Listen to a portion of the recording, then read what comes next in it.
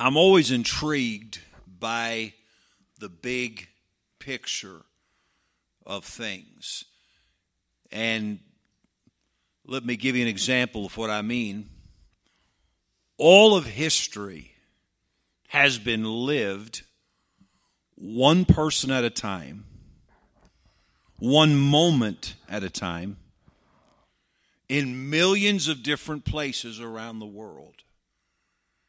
But when you step back and put all of those people and places and moments together, with God's providence and sovereignty at the controls, the result is an amazing mosaic of time and eternity.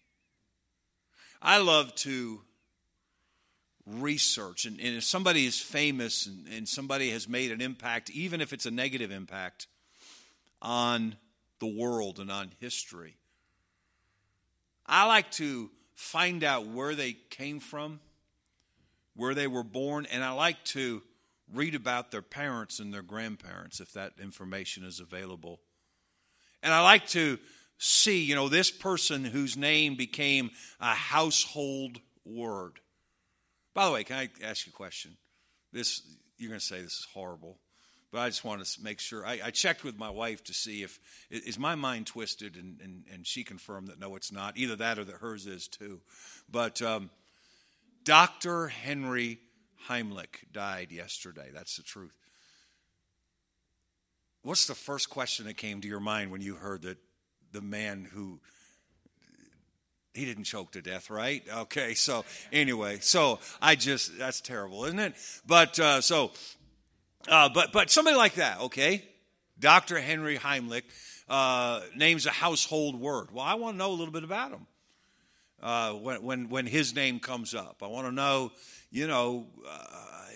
where did he come from, his parents, and so forth. And I'm intrigued by the thought of, man, this man who went to work every day, and this lady who, whatever she did, if she went to work every day, or if she raised 9 kids, or did this, that, and the other, did they have any idea that they were raising a child who was going to have such an impact on the world? Senator John Glenn passing away. Did they? And I'm just intrigued by their background and their story. And I was intrigued to read of one time. My son got me a biography of Eisenhower a couple of years ago, and I think it was in that book that somebody asked Dwight Eisenhower's mother, "Are you proud of your son?" And she said, "Which one?" She had 2 sons, and her other son was, compared to Dwight Eisenhower, was just an obscure name. She said, "Which one?" She said, "I have 2 sons. I'm proud of both of them. Which one are you asking about?" And, of course, she's being a little, smart aleck there. But she's saying, okay, so I have one son that is world famous, but that doesn't change the fact that I'm proud of both of my sons and that I raised them both to be good, strong men. And I'm just always intrigued by the background and how it all fits into this tremendous mosaic of history. So let me read the statement again that I just read. All of history has been lived one person at a time, one day at a time, one moment at a time, in millions of different places around the world. But when you step back and put all those people and places and moments together with God's providence and sovereignty at the controls, the result is an amazing mosaic of time and eternity. And I think a great example of that is the genealogy that we just read in Matthew chapter 1, verses 1 through 17. And verse 17 breaks down the genealogy of Jesus into 3 parts, okay?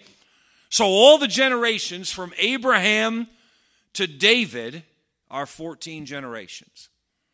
From David until the carrying away into Babylon, we call the captivity, are 14 generations. And from the carrying away into Babylon unto Christ are 14 generations. So Matthew 1:17 breaks down the history of Israel into 3 parts, each of 14 generations. Abraham to David, David to the captivity to Christ. Isn't it amazing that all of this tremendous history, never has there been a nation that has impacted the world like the nation of Israel has.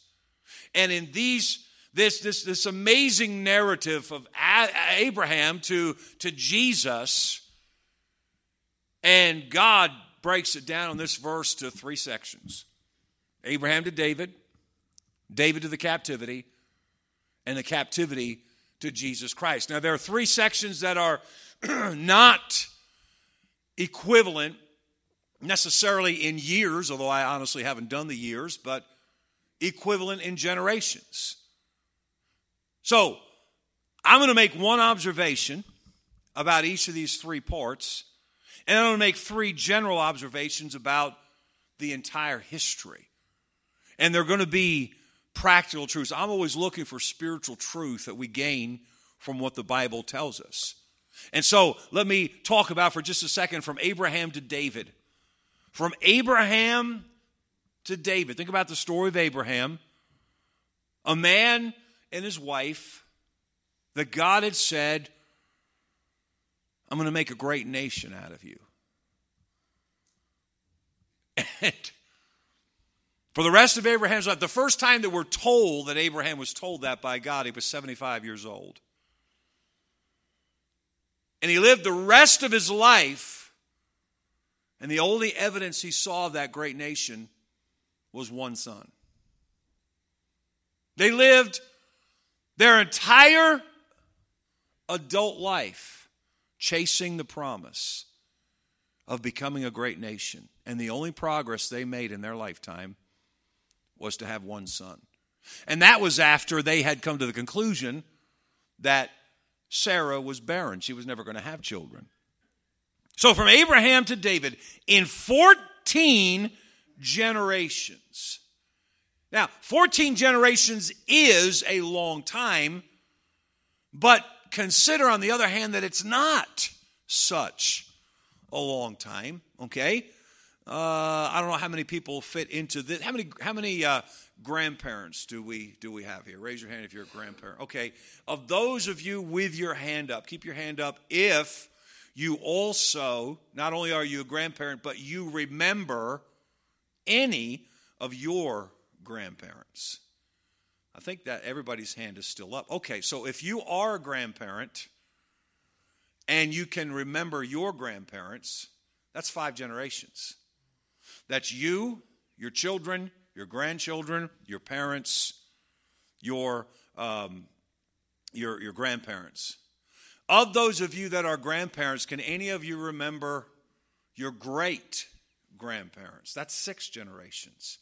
Is there anybody who is a great-grandparent and you can remember your great-grandparents? Anybody like that?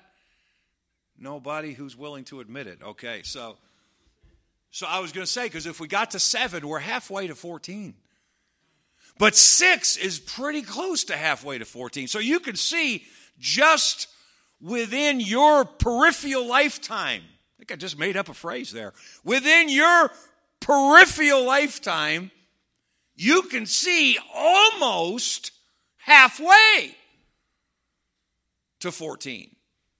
So even though 14 is a long time, in some ways, it's not a terribly long time when you consider that in 14 generations, Israel went from one couple, one barren couple, to being a nation led by the man that I would have to call, and I'm sure historians would disagree, but I think most Bible historians would agree, the greatest king in history, King David. In 14 generations, they went from being one man and his wife couldn't have children, to being a nation led by the greatest king in history. And here's a truth that I want you to remember. When you're in God's plan, God is always taking you to greatness even if you can't see it. Who along this pathway from Abraham to David would not have loved, if they could have a view of David? Okay, here's the end result here. Here's the end game. King David.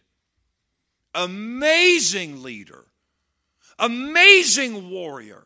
Just unbelievable. I don't think we comprehend what David did as a leader, as a king. And can you imagine being Isaac and being able to just sort of see in the future? Oh, wow. My life is leading to that? Yeah, I'm in. I want that. Well, here's the thing. When you're in the will of God, if you could see what your life is leading to, you would take it every time. Oh, man. Sometimes it doesn't feel like your life is progressing, like God is using your life to lead to greatness, does it? Sometimes it just sort of feels like you're just trudging along. Sometimes it just feels like, man, I'm just surviving. And surely Abraham felt that way sometimes when he was 80, 85, 90 years old and chasing a dream that never seemed to come to materialize. I'm sure that Isaac felt that way sometimes. I'm sure that Jacob felt that way sometimes. I'm sure that so many men in this line from Abraham to David felt that way. But there was a David in the future. So from Abraham to David, 14 generations, Israel went from being one childless couple to being a nation led by the greatest king in history. When you're in God's plan, and let me restate God's plan, God's will. Sometimes we get tired of hearing about God's will. I'll never forget way back in the probably just 3 or 4 years in the VFW days, and this awesome cowboy family. Just we're in Brewster, and I'm talking about a cowboy single mom and her cowboy son and cowboy daughter came into church. Just cool. I mean, they were so cowboy. We went to a rodeo with them one time. They were cowboy. And I'm going, what are you doing in Brewster, New York? And but anyway, and I probably said too much because now I hate to finish the story. But the mom had really been through a difficult time. And her husband had really treated their family badly. And we had them over our house. I'll never forget sitting in our kitchen, and I'm talking about the will of God in a positive light. And she's hearing me, every time I say the will of God, she's hearing it in a negative light. And I'm talking about, hey, just seek God's will in all this. Seek where He's taking you, what He's doing in your life. All she's hearing is the will of God as an excuse for why all the bad things happen.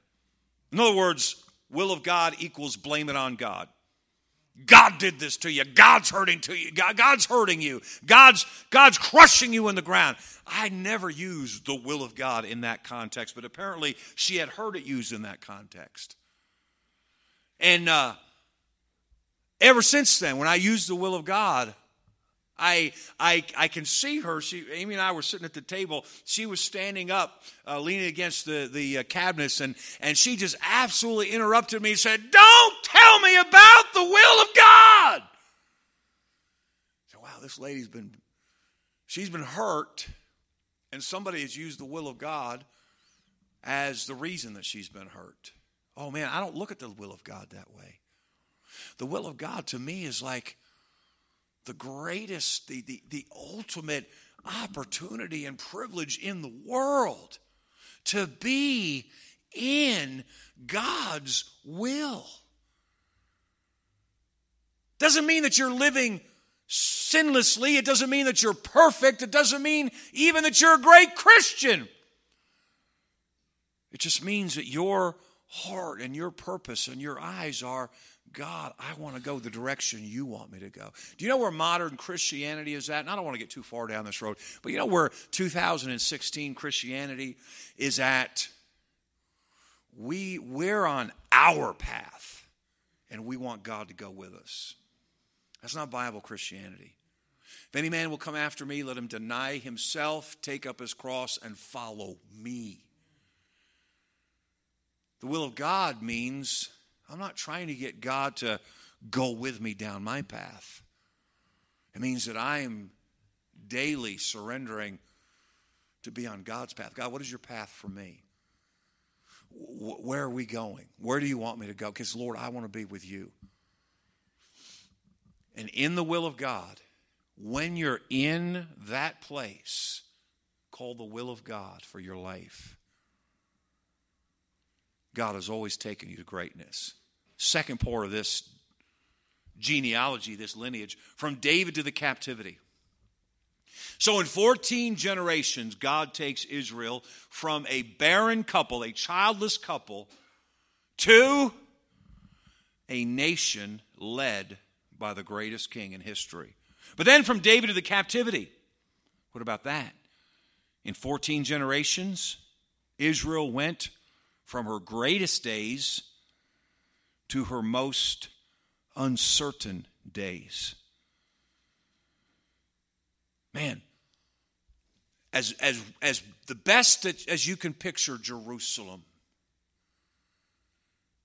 picture in your mind's eye the celebration of David being made king. And picture, if you will, David taking Jerusalem and making it the capital city. And picture the victory celebration as David brings the Ark of the Covenant to Jerusalem. And Jerusalem becomes the city of David, Mount Zion. Great is the Lord and greatly to be praised is the city of our God, the mountain of his holiness, beautiful for situation. The joy of the whole earth is Mount Zion on the sides of the north, the city of the great king. That's under David. The city of Jerusalem. Now, if you will, turn and picture a little cave outside the northern wall of Jerusalem. And the prophet Jeremiah sits in that cave.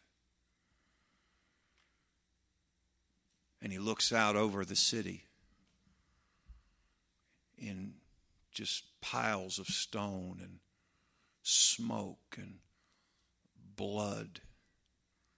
And he writes the book of Lamentations. And the uncertainty, I mean, to Jeremiah, it felt like the end. And to people there, it certainly felt like the end.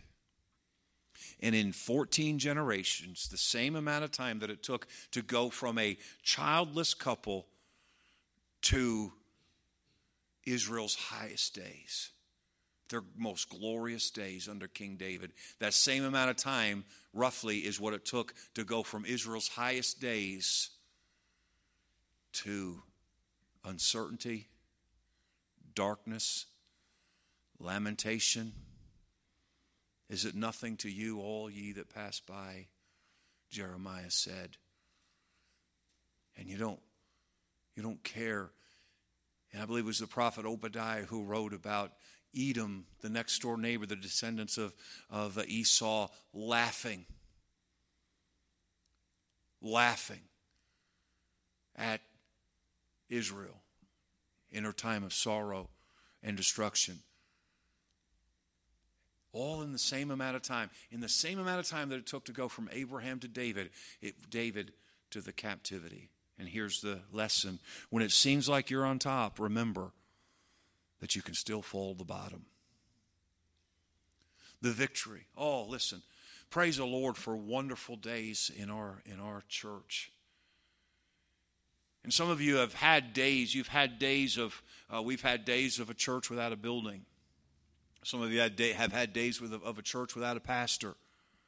Some of you may have had days of living in a place where there was no church at all. And you've had different experiences. And compare those days. Think those of you that have had days of sitting in a church where you can't remember the last time you had a visitor. And when a visitor came, you didn't know how to treat them. And compare that to this morning, where there were people standing all over the place. And all kinds of visitors, dozens of first-time visitors, and all kinds of, and I love, by the way, I wish you got to hear Brother Zach's testimony about what they're doing with Facebook, and how they're using Facebook to just like randomly advertise what's going on in our church I don't even understand it all, and getting positive comments and positive feedback from people all over the Danbury area who don't even go here. Taking a 30-second clip of a message preached here and just putting it out there so that people, as they're going through their Facebook timeline, news feed, that they're coming across a message, listening to it for 30 seconds, and saying, I like that, or whatever you do on Facebook. And by random people that live all over the area that we don't even know who they are. And compare that to the days of no visitors, or living in a place where there's no church, or having a church with no pastor, or having a church with no building, and it seemed like we're never going to get a building. Man, we're in a good place. Don't forget, we can fall from the place of God's blessing. We can be standing outside of a church with its doors locked saying, boy, remember those days? Whatever happened to that? And hey, there's 1,000 different ways that can happen. I'm saying cherish what God has given us and the gift that He's given to us. David to the captivity, 14 generations. Israel went from her greatest days to her most uncertain days. Thirdly, the captivity to Christ. In 14 generations, Israel went from her most uncertain days to fulfilling her ultimate purpose. Jesus Christ is the ultimate purpose of the nation of Israel. And think about those Israelites walking in chains, being led out of the city gates of Jerusalem. I'm calling them Israelites, and I realize they were of Judah and all that, but we're the lineage of Abraham. We're calling them Israelites. Taking that long, difficult walk. Picture a teenager named Daniel. What is going on? Very likely that he had just watched his parents be butchered. I don't know, very likely, very possible. And he's one of many people that's being led in shackles to Babylon. In the background, he can hear the screams and the burning and the terror in the city that he loves. No future, no hope. But Daniel, it's just 14 generations before your nation. Hey, if you look in the rear view, 14 generations is King David. You can't see it, but in the future 14 generations is Jesus Christ, the ultimate purpose of this nation. I say to you, when it seems there's no hope, if you'll stay on track with God, He will take you to your eternal purpose. How many times has someone in our church said to me, Pastor, I'm just at my wit's end. I can't take it anymore. And I don't have any magic wand. I don't have, I wish I had some, a spiritual pill and say, hey, just take one of these and you're going to make it. I don't have that. But I do have this and say, hey, take more of this and you're going to make it. Not read your Bible more and you'll be okay. That's not it. Take in this truth. Digest this truth. Because here's what I know about God. No matter what your circumstance is, child of God, here's what I know about God. You just stay in there with God, you're going to get there. God has never failed at that. So, people of Judah, people of Jerusalem, your whole world is in shambles as you make your way to Babylon. And there's no future, there's no hope. In the same amount of generations from David to this low spot, you will get back to your ultimate purpose, the purpose that will change the world. You will have as your offspring Jesus Christ. When it seems there's no hope, if you'll stay on track with God, He'll take you to eternal purpose. So as you read Matthew chapter 1, you go, oh, it's just another one of them list of names. I hope you'll see more than just another one of them list of names. See the spiritual roller coaster ride that is the lineage of Jesus Christ. I'll just be a couple more minutes. Let me give you 3 final observations. Number 1, every individual has a story. I sort of turned a little corner here. But go back to verses 2 and 3 and 4, okay? Abraham, we know his story. Isaac, Jacob, even Judah, who was Joseph's brother. We know his story somewhat, but the further you go, Pharez, some of you know his story a little bit. Zerah, Esrom, Aram, Aminadab. I don't know any of their stories, but let me tell you what, their story is just as important as Abraham, Isaac, and Jacob. Now, wait a second. God didn't tell us their story. So maybe there's not as much to be gained when it comes to spiritual insight. But if they had not lived and if they had not filled their slot, guess what? Humanly speaking, I mean, God's always going to make His will come to pass. But humanly speaking, there's a gap. There's a link missing in the chain. Your story in the will of God, we're talking in the will of God, your story matters. And other people in the will of God, their story matters. Take the time to hear people's story. Don't see people just as what they can do for you and how they can advantage you and how they help your cause. But listen to their story, because Pharez and Esrom and Aram and Aminadab are just as important to this link, this chain that leads to Jesus Christ, as Isaac and Jacob and Judah and Obed and Jesse. We don't know as much about some of them, but they matter just as much to the story. Listen, everyone's story matters. Every individual has a story. Secondly, I want you to notice this. Every person in God's plan matters. Now, there's 2 sides of this. First of all, there's no unimportant person in the will of God. But then there's another side of that. If you want your life to matter, live in God's will. Let me say a word about that, and then we'll go to the third one. We'll be finished. You know, if you're really going to sell out to God,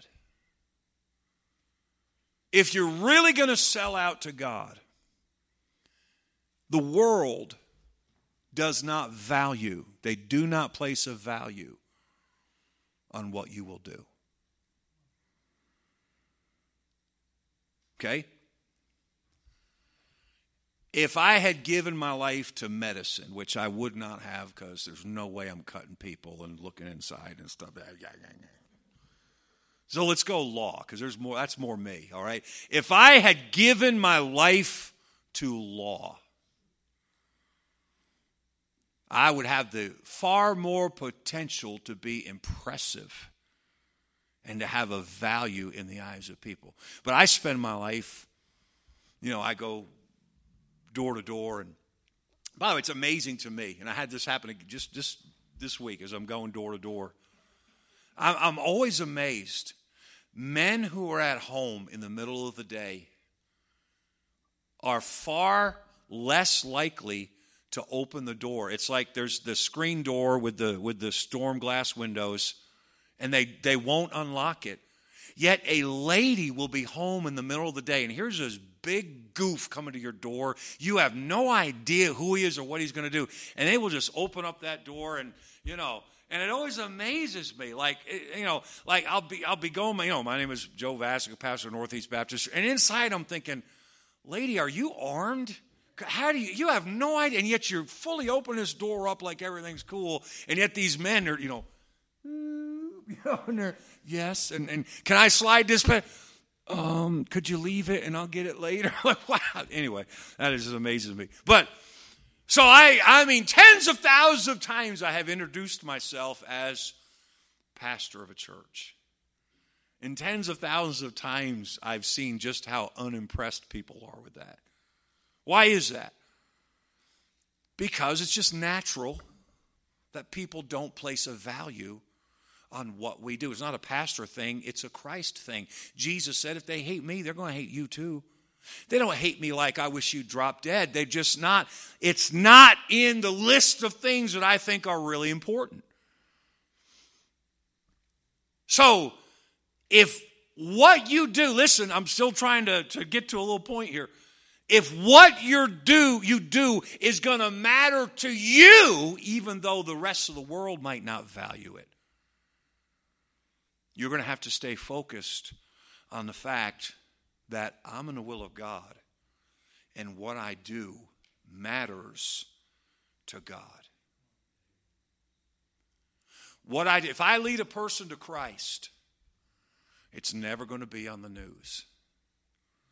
I've seen feel-good newspaper articles about the stupidest things. And I think, man, our church can go and feed, 150 homeless people in a day. Not a word. And I'm not looking for credit. I'm just saying what people value.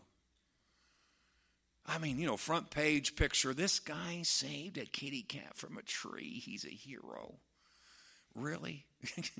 and yet, we have servers. Not only are people fed, but 20 people trusted Christ as Savior. Well, that's never going to be in the news times. Why? And I don't blame them. They don't value what we do. I say to you, there's no unimportant person in the will of God. Thirdly, lastly, I love this. No matter how dark and confusing life gets, if you're in God's will, don't lose hope. God is always working. Now look at verses 12 through 15.